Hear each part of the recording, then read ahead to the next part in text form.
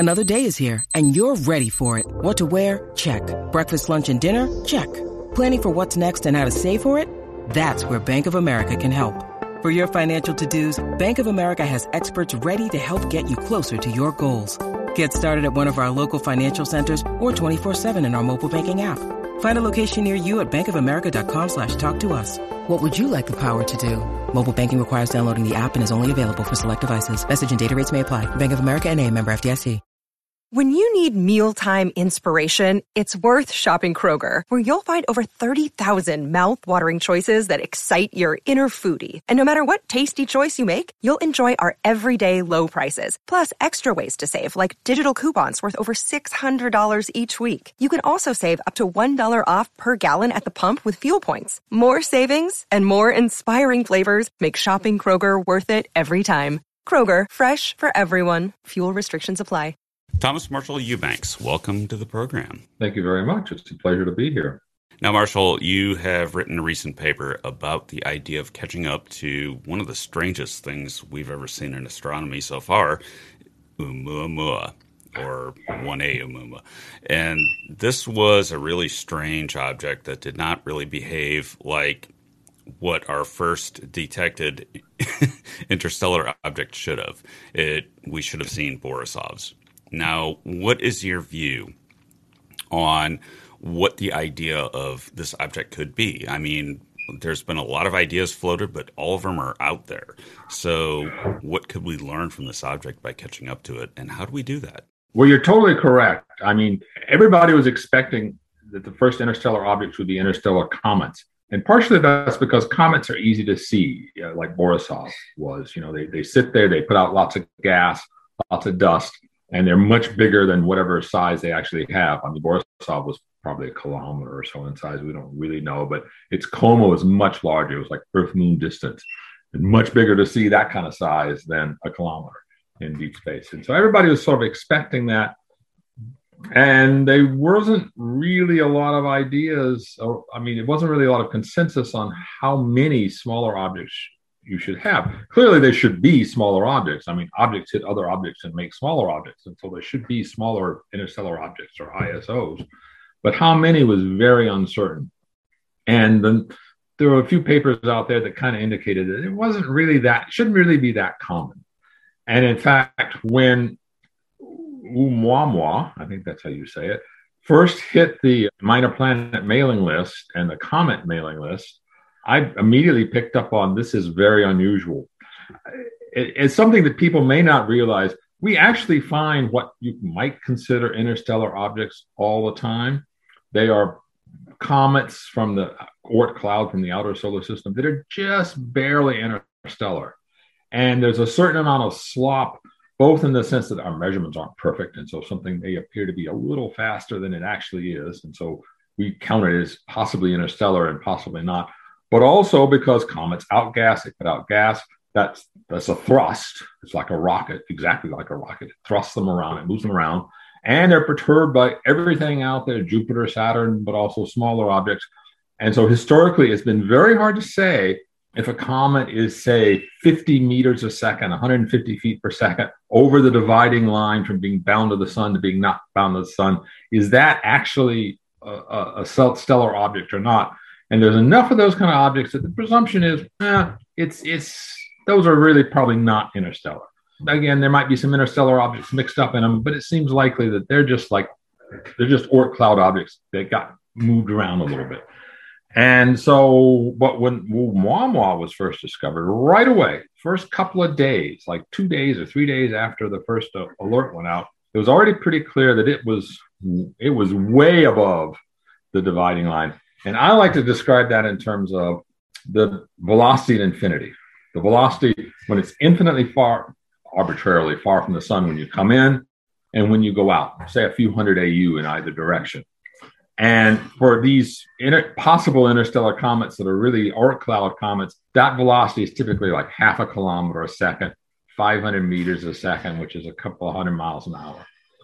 For Oumuamua, it was much larger. It was 18 kilometers a second, I believe. That's big enough that you're not just going to some random jostling is not going to create that kind of velocity. That's way faster than, well, it's faster than any spacecraft we've ever sent. It's faster than Voyager 1, which is our fastest spacecraft. It was like right away, little bells started going off for me, at least, saying this is a very unusual object. And the trouble was, it was already past perihelion. It was already on its way out of the solar system, and it was already moving away from the Earth. Worse, it had come in sort of from the sun side. We hadn't seen it because it was obscured by the sun. It was picked up by pan-stars as soon as both got a little bit away from the sun, but also it slowed down enough. It turned out that back then people weren't looking for really fast-moving objects, and the software would just automatically reject anything that's too fast-moving, because it's fast-moving. It's got to be an Earth satellite, not a comet or an asteroid. As soon as it fell below the pan-stars limit, it was picked up. And within a few days, I was sort of jumping up and down and saying, this is important. But there wasn't much we could do about it, except people like Karen Meach and the like took pictures, or took his spectra and looked at it with telescopes.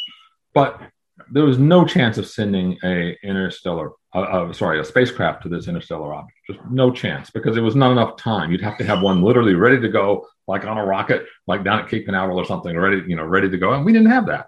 And if you've dealt with space travel at all, that takes time.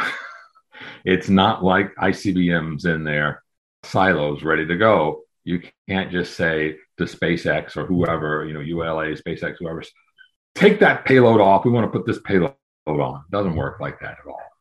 Not even the president could do that.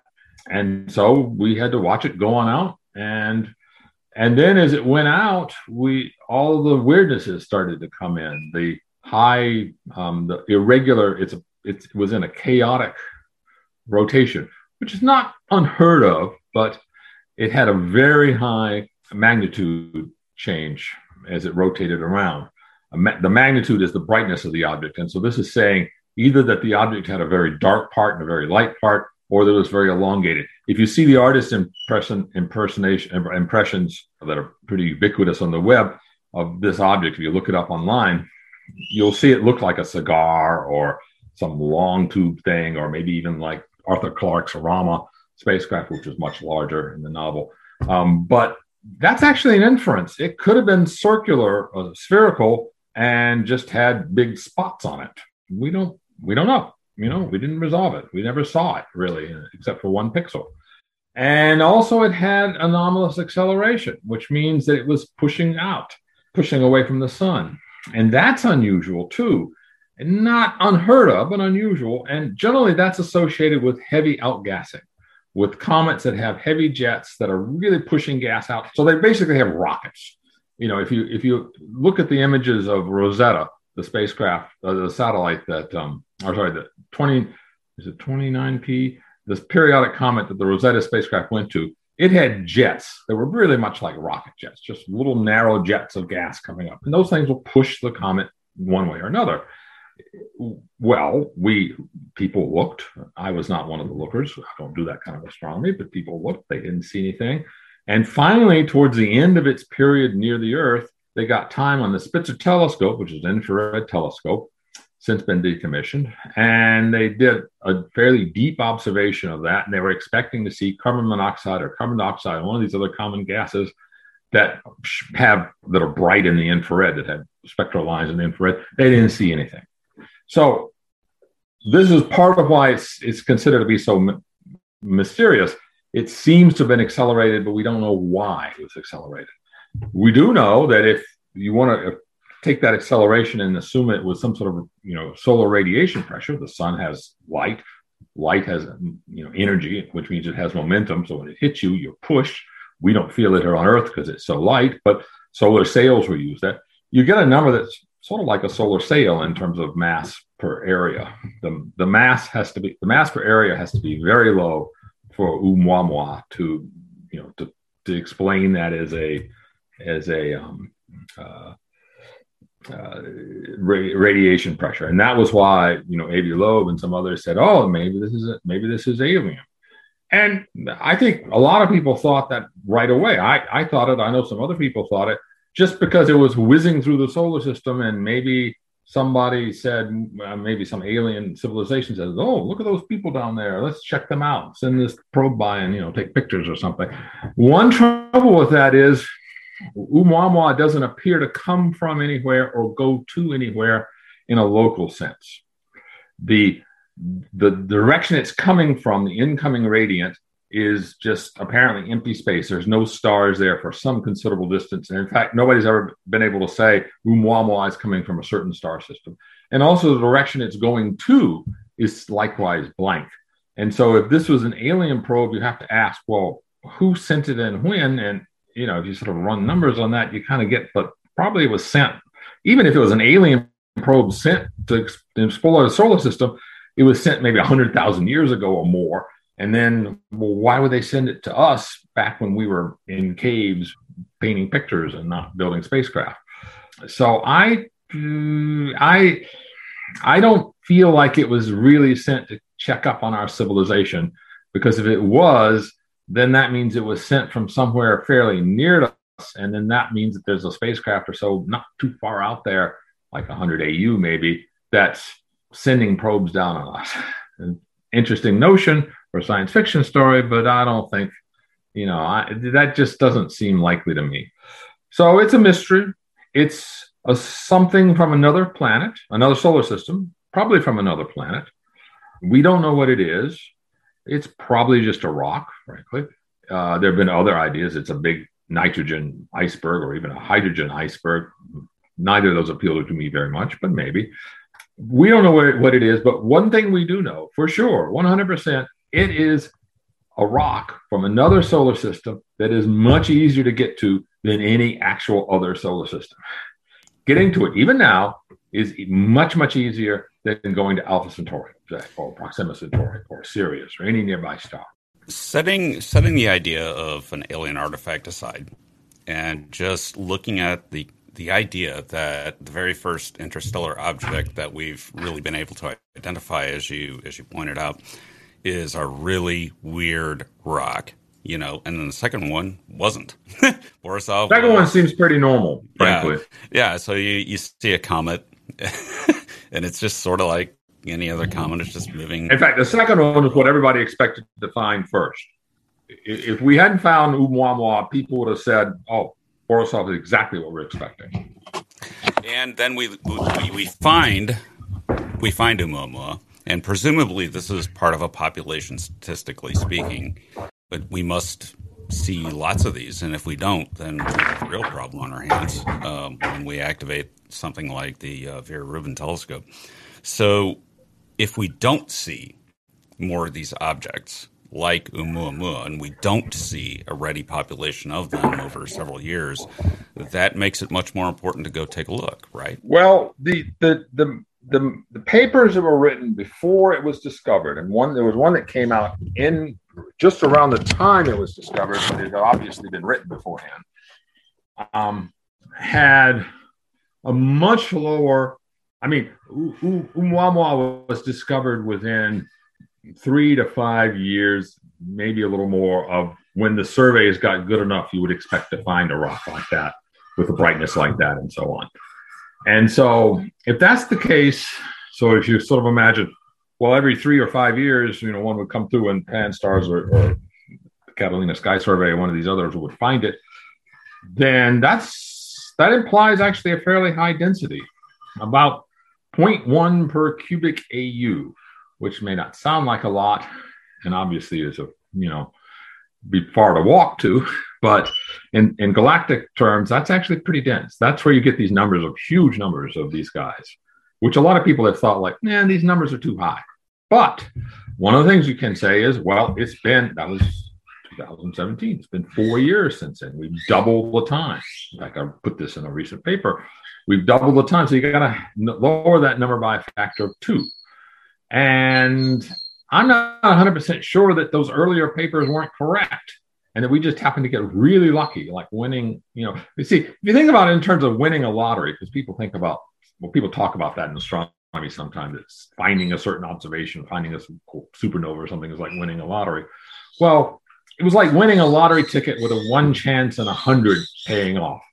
That's a pretty good payoff rate, right? It wasn't like one chance in a million. It was like one chance in 100. It's the rate we calculate is about 100 times higher than the earlier rate. So that's like 1 in 100. That's, you can win lotteries that are 1 in 100. You can, it's different than saying it's 1 in a million or 1 in a billion or whatever. But the other thing, and the thing that I really, really sort of like impresses me, I have a feeling that Rubin and other telescopes are going to find more rocks. I don't doubt that too much. But are they going to find a rock that's weird like this? Now, maybe all the rocks they find are going to be weird like this. In that case, okay, I'll shut up and we can just send a probe to, whichever one is conveniently coming by. But if we find 10 rocks, 10 interstellar objects that are rock-like coming through the solar system, and all of them seem just like ordinary asteroids, well, Oumuamua is still going to be out there. It's still going to be reachable. It's still going to be weird. And just finding 10 normal rocks is not going to explain why this one was weird. Now, Marshall, the idea of, regardless of any origin propositions, the idea that this is material that could be from the other side of the galaxy and give us some sort of insight on planetary formation other than Earth, or all these ideas. The one thing about Oumuamua is that you have to get into crazy explanations no matter what you do to explain this object. You have to get into things that we have not seen in nature, hydrogen icebergs, nitrogen icebergs, and none of them are particularly appealing as far as explanations go, because they aren't really anything we've seen, or the ideas of interstellar dust bunnies or aliens, and we don't have a normal explanation for this object. So that alone tells us that we should probably do what we can to take a look. But you've proposed a way to do that doesn't involve the weird sort of solar system calisthenics of swinging a probe past the sun to get up enough velocity to actually get there, but rather directly do so. How's that work? We've actually proposed that too, or at least discussed that. We have a paper on that one too. We have a whole set of papers on this. I have been deeply in conversation with the interstellar probe team, which is interstellar probe is basically a particles and field mission that would go to deep space, 100 AU to 500 AU, and look at the interstellar medium and get magnetic field data and so on. But it could fly by something like Oumuamua if it was targeted properly. And there's been a lot of discussion about, the original idea we had was that you would go and do what's called an Oberth maneuver by the sun. And what that means is you go very close to the sun. So when you go very close to the sun, you're going very fast, like the Parker Solar Probe. And there's an interesting sort of tidbit of orbital mechanics that velocities add, but what really counts is your energy. And energy goes as a square. And so if you're whizzing by the sun at 300 kilometers a second, a little velocity that you add to it, so maybe you have 301 kilometers a second, you can then square that. And remember, I said the velocity of infinity is what's really important for this. If you're catching it, the velocity of infinity is important too. And so you actually gain energy from it's a type of gravity assist. It's not like the normal kind of gravity assist, which is really about changing directions. This is a type of gravity assist where you're adding in velocity and you're getting some energy out of it effectively. And Oberth first noticed this back in the 20s, I believe, and he wrote in German back then, and so wrote a German book about space travel, one of the early sort of compendiums on space travel, and described it back then. And I don't think it's actually ever been done, except that the same principle is why if you fire a multi-stage rocket, it's why the second stage starts firing as soon as the first stage stops. You might think, oh, I'll fire the first stage, it stops, I go up high, and then I start to fall back down. And then at that point, peak of my trajectory, I'll fire the second stage. That's not what you do, because you're not looking for velocity so much as energy. And you gain more energy through an Oberth maneuver by firing the second stage at the time your first stage burns out because that's when you're going the fastest. But aside from that sort of trivial application, no, I don't think anybody's ever done this. However, the interstellar mission people have looked into this in great detail, and they have some problems with the solar probe maneuver, and it has to do with the mass of the solar shield you would need. You're coming very close to the sun. You will be getting hundreds of kilowatts per square meter of power. That's a huge amount of power. That's 100 times or more the sunlight we get here on the Earth's surface, and it would fry a person in like a second or something like that, very quickly. I mean, it's literally hotter than like self-cleaning oven type, radiance. So anything carbon would turn into dust, and so you can have these shields that protect you, but then they complicate the mission considerably. And we've gone through this, and they've gone through this, and so I think they're kind of both backing off from the idea of doing a cobalt maneuver around the sun, and that also requires, in practice, something like going out to Jupiter, falling into the sun, getting very close to the sun, firing your rocket there with your shield, and then going back out. And so that's a fairly all those different steps add complexity and cost.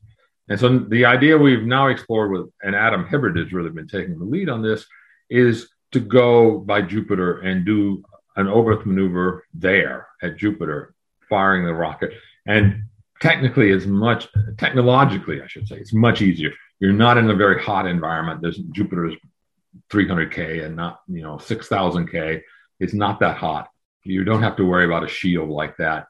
You don't have to worry about being out of touch with the Earth, because that's another problem. When you're doing these close solar encounters, you would no way would you be able to communicate very much with the Earth, maybe a bit per second or something like that, just to keep a live signal, I'm here, but you're not going to be able to get the instructions from the Earth and so on. So it makes the whole thing technologically much more doable, I think. And the real problem here in all of these things is, would be an expensive mission, and who would pay for it? But you really could do a mission.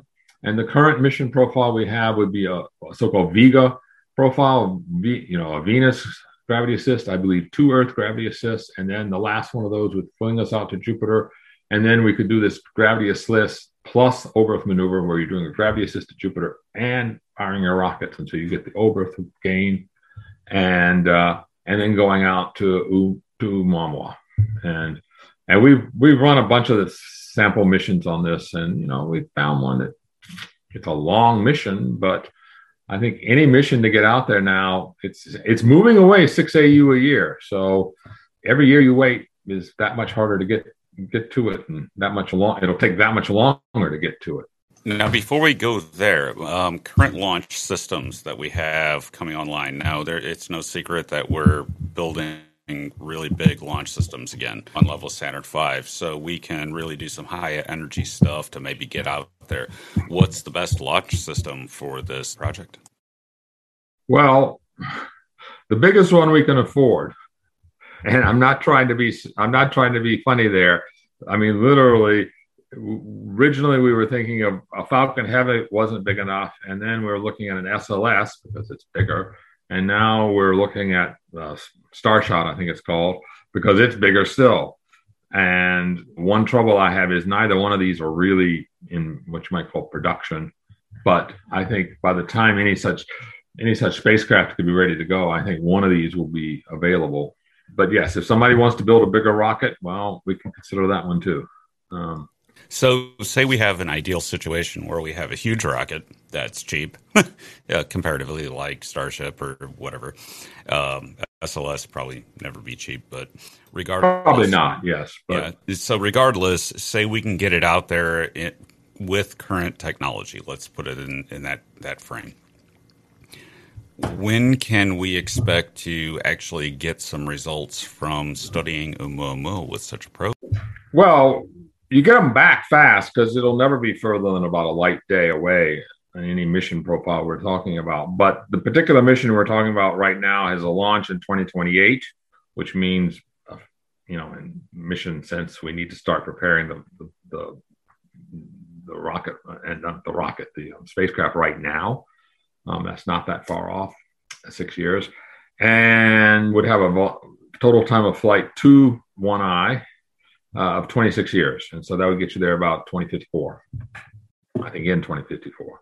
And again, it's moving away. And so basically you can fly these, I believe, about once a year or once every 13 months or something like that. The orbital windows repeat. But every one will just take you that much longer to get to because it'll be that much further away.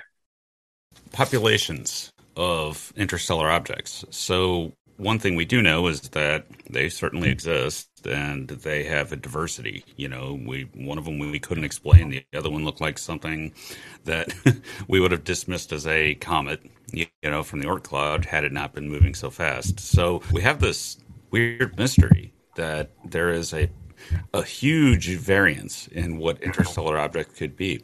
So what of the idea of having something ready to catch a object like Oumuamua that's of interest and build some kind of infrastructure to launch and catch them when they pass through from here on out? Well, yes. I mean, that's a logical idea. If you don't want to spend the 26 years getting to it, wait for the next one to come through and get to it. And in fact, I think we have something in press, not a whole paper, but in a paper. I think we discussed that a little bit. There's basically, I mean, the trouble is, like, take 2I Borisov. That's a fairly bright comet. And in fact, I've run numbers on that, and I don't think we're going to see much more than one every 50 years or so. Now, that's a statistical thing, like, flipping a coin or something. You might see one next year, but on average, I think we'll see one like that, maybe 2 a century, something like that. So the next one might be in 50 years. But the smaller guys, the one eyes, or the one eye Oumuamua type objects, yes, we expect with the telescopes we have and with the new telescopes that are coming online, in particular the nice 8-meter Vera Rubin telescope, the LSST, we expect that to be able to find more of these. Maybe lots, maybe a few, but more.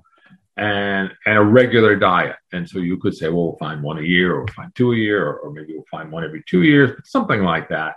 And so we should be able to say, we'll send something. And so then the question becomes, well, how do you prepare for that? And I think there's really 3 ways people have talked about. One is you just say, we're going to send a mission. And so we build a rocket and then we send it to whatever is available. So if it's not an interstellar object, we send it to a regular comet or something. Mm-hmm. Okay. But the trouble with that is, you might do that a bunch of times and never get an interstellar object. So if you're really trying to get an interstellar object, that's probably not the best mission plan.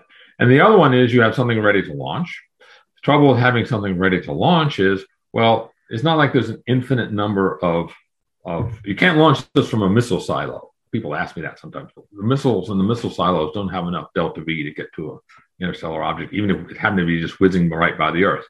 So you got to launch it from a launch site like the one in Guinea for ESA, or the one at Cape Canaveral or Vandenberg, or one of those. And those are busy and those are used. And the rockets are also, used. And so it's not like you can just say, keep a rocket standing by on this launch pad. It doesn't work like that. You won't be able to get that. And so that means, Borisov was detected, I believe, 18 months before its closest approach to the sun. That's actually a fairly large time for a new comet, much less a new asteroid of this type, of an interstellar asteroid. And so that's not a lot of time to put a rocket, to put together a manifest, as they say, to have a rocket that's yours, that you're on the manifest for, and it's like, this rocket is going to launch my spacecraft. So even if you have your spacecraft all ready to go in, or keeping it in some warehouse or something at Cape Canaveral, that's probably not going to work. You might get lucky, but probably not going to work.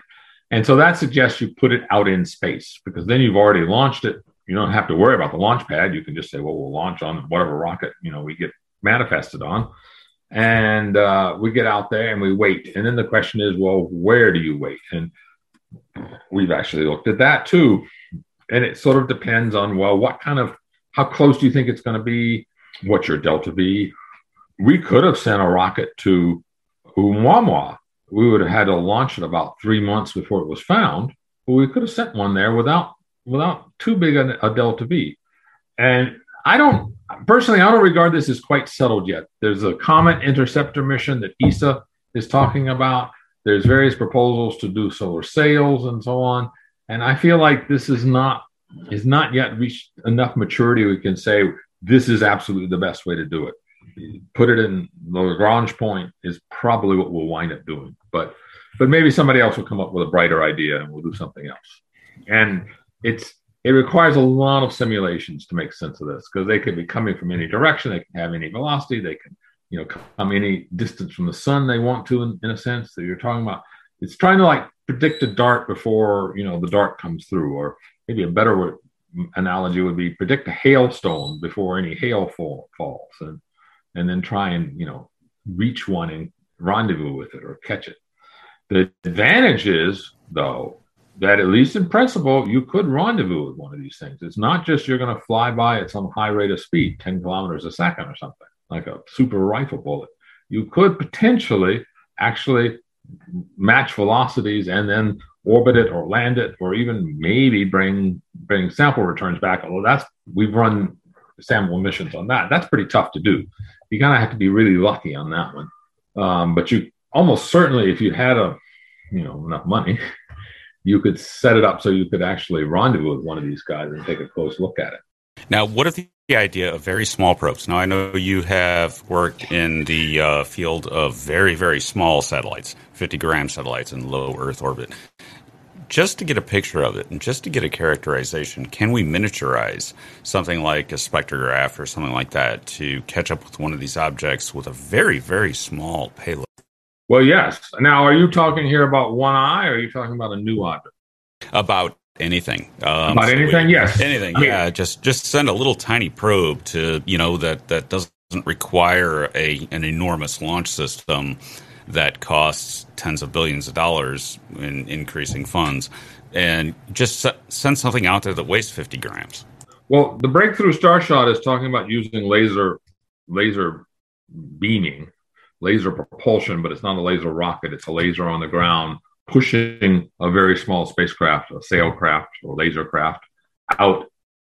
I mean, ideally to go to some place like Alpha Centauri. One of those, in my opinion, would be a very, very near ideal way of getting to interstellar objects flying through the solar system. Because yes, you could say, we'll send a probe to every one of them. If it wouldn't, I mean, it's much less expensive than sending something to Alpha Centauri, because you need much less velocity. You need 30 kilometers a second instead of 100,000 kilometers a second. So that's a huge energy difference. It goes as a square, remember.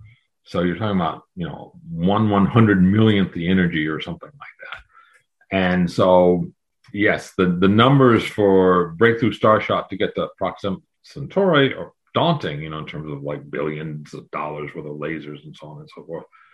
The idea of sending a sailcraft to an ISO that's whizzing through the solar system is much more doable, and the communication is also much more doable, because you're not talking about something that's 4 light years away. You're talking about something that's maybe an astronomical unit, 100 million, 150 million kilometers away, and even a watt would be big enough to pick up from 100 million kilometers away. Because after all, it would be a very quick flyby. We could wrangle together every big telescope on that side of the Earth and try and get the data from it, and a big radio telescope.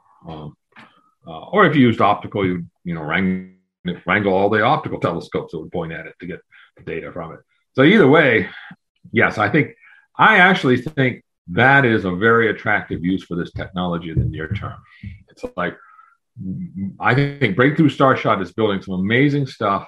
And the question is, okay, it'll take a while to actually send one to a nearby star system. That's very tough, and it'll take a while. But you could, if you had that technology working today, you could actually send it to, well, like for example, Apophis. Apophis is not an interstellar object; it's an asteroid. Apophis is going to come very close to the Earth in 2029, I believe. It would be a very easy target for something like Breakthrough Starshot if they had the lasers and so on ready to go. I don't know whether they will or not. I'm not privy to those decisions, but that's the sort of thing where, yes, I think, you could say to the planetary defense people, we'll send a sailcraft to every potentially hazardous asteroid as it comes by the Earth. Every one of them. I don't care how big it is. I don't care if it's northern hemisphere, southern hemisphere. We'll just get to every one of them. Yes, and there will be a small spacecraft. It will have less, very small spacecraft. Think cell phone, except cell phones are big compared to these things. But yeah, you can have a camera. You can have a mass spectrometer, possibly. You can have certainly you can have optical spectrometers. You can hit this thing with one and look at what happens with another, so you get some idea of the spectral content that way. There's quite a lot. You can have a magnetometer, so on and so forth. There's quite a lot you can do with a very small spacecraft nowadays. I mean, your cell phone has magnetometers, accelerometers, various radio receivers, GPS receivers, various transmitters, and so on. Your cell phone would actually not be a very bad spacecraft if that was all you had. Now, you obviously wouldn't want the touchscreen, but, all the rest, you could do some decent science with your cell phone. This begs a question, though, because given that we've watched the miniaturization of our technology over the last decades, the fact that we can put a computer that used to be the size of a desktop into the size of a cell phone, yet the cell phone's better, this means that we're moving increasingly towards miniaturization for spacecraft, obviously. Now, can you see a day, an end game, where it gets even smaller, or are we going to hit a limit? I think we'll hit a limit, and I think the limit will be communications, frankly. Now, I should say that I met my wife at a computer center, and that computer center had 1 gigabyte of fast storage, of RAM storage. And that took a quite large room that was full of washing machine-sized disk drives. And so a gigabyte used to be like a whole floor of a building. And now your cell phone has got 32 or 64 or 128 or whatever of these gigabytes. And so your cell phone has more power, literally, than a huge computer center did a few decades ago. So yes, but the trouble is going to be, in my opinion, how do you get stuff back? Because in the end, let's think of it in optical terms. If you're sending an optical signal back, you're sending photons. You're sending a finite number of photons, a large number, but finite.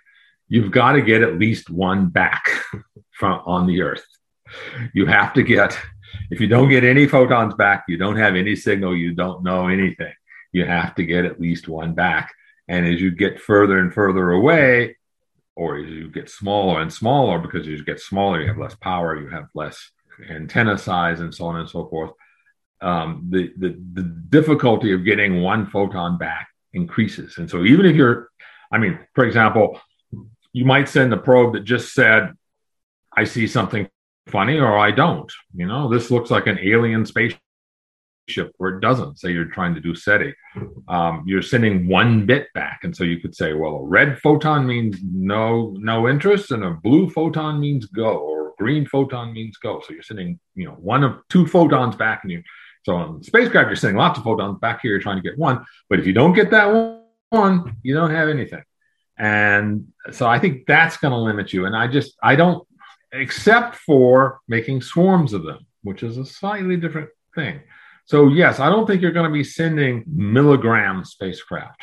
I don't, by themselves. I don't see that. I don't see how you get anything back from it. But you might be sending milligram spacecraft, lots of them, that act as a swarm that send something back together in a coherent fashion. Now, we couldn't do that now. This is beyond our technology, but we could send 10 gram, not milligram, but 10 gram spacecraft. So we could send little, credit cards, for example. The chipsats are credit card size. You can imagine taking a whole bunch of credit cards and sending them to a planet or asteroid or interstellar object or whatever. And they all work together and they all communicate. And then they send back in some efficient fashion what they're doing to the Earth. And so it's power in numbers. So one of them, we would be useless. We'd never see it. But maybe if we sent 1,000 or 100,000 or whatever, we could get something back. And that's actually something we're working on right now with our colleagues in the Institute for Interstellar Studies, US, is how would you make such a swarm of spacecraft, and how would you do stuff with it, and how would you use it to get stuff back to Earth? Because after all, that's, again, if you don't get it back to Earth, it doesn't really make any sense. You have to get it back. Now, can we build a relay network, say a solar system full of cell towers or the equivalent thereof, that can perform a multifunction role and relay back to us weak signals from tiny probes to whatever we want to do, whether we want to go look at Neptune's moon Triton or if we want to go look at an interstellar object passing through? Could we actually create a comprehensive network to relay communications back from tiny probes? Well, in a sense, we already are.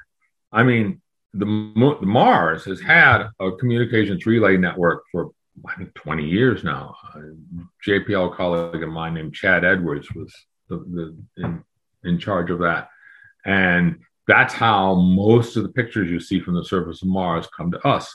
It goes from a rover up to a satellite and then back to Earth. NASA is, and other people, including my own company, are very seriously looking and doing the similar sorts of things on the moon. Intuitive Machines is planning to launch a communication satellite for the moon. Now, one is, not going to go overhead all the time, but you had a bunch up there in low lunar orbit. You would always have a communication satellite overhead, and you could talk to another thing on the moon, or you could talk back to Earth anytime you wanted to, assuming you pay the bill, because it's a commercial venture. So I think that is going to be, yes, that's going to be a big thing very quickly now. Anywhere we go, you're likely to have communications networks set up, and also what I mesh networks.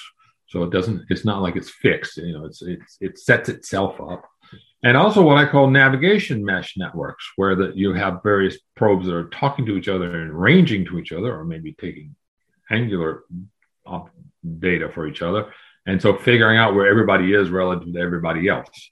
In just the same way the communications mesh network figures out how to talk to everybody.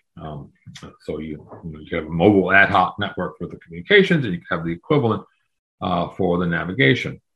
That, I think, is coming. The trouble with doing that in deep space is almost always when you look at actually doing that, it's cheaper to build bigger things on Earth.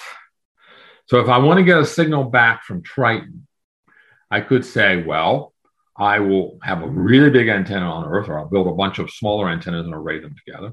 Or I could have nodes between here and Neptune. Well, and so you have a relay system. Well, the trouble with the relay system is everything moves around. And so, yes, I could set this up for a particular mission, but then in a few years, those spacecraft have moved, more than Neptune has. And so it's no longer a straight line. But even if it is a straight line, you have every one of them is now a single point of failure. So every one of them has to work. So I have 10 or 20 or 30 nodes in my relay. That's a lot of possible failures out there in space. I can't fix them. I can't send a fix-it man to fix them. If one fails, it just fails. And also, it's like I'm sending small antennas that are very expensive out into deep space, and they have to work. Or I can build antennas on Earth, and when you look at the cost, it's almost always much cheaper to build the bigger antennas on Earth. See, the difference with a planet, say, or moon or satellite or asteroid or something that you're exploring, and you're setting up a network on it, is you're really very close, And of course, there's a far side of the moon, there's a far side of Mars. You can't talk to those things. And so setting up a network has advantages there too. But just setting up some network to go just far out almost never seems to make sense when you actually look at the actual sort of efficiency of doing it. And we have to take a break. I'm joined today by Marshall Eubanks, and when we come back, we're going to talk about something called VLBI, Very Long Baseline Interferometry, which is very important both in the idea of probing very distant objects in the universe, but also communicating with ones closer by that have weaker signals. We'll be back in a moment.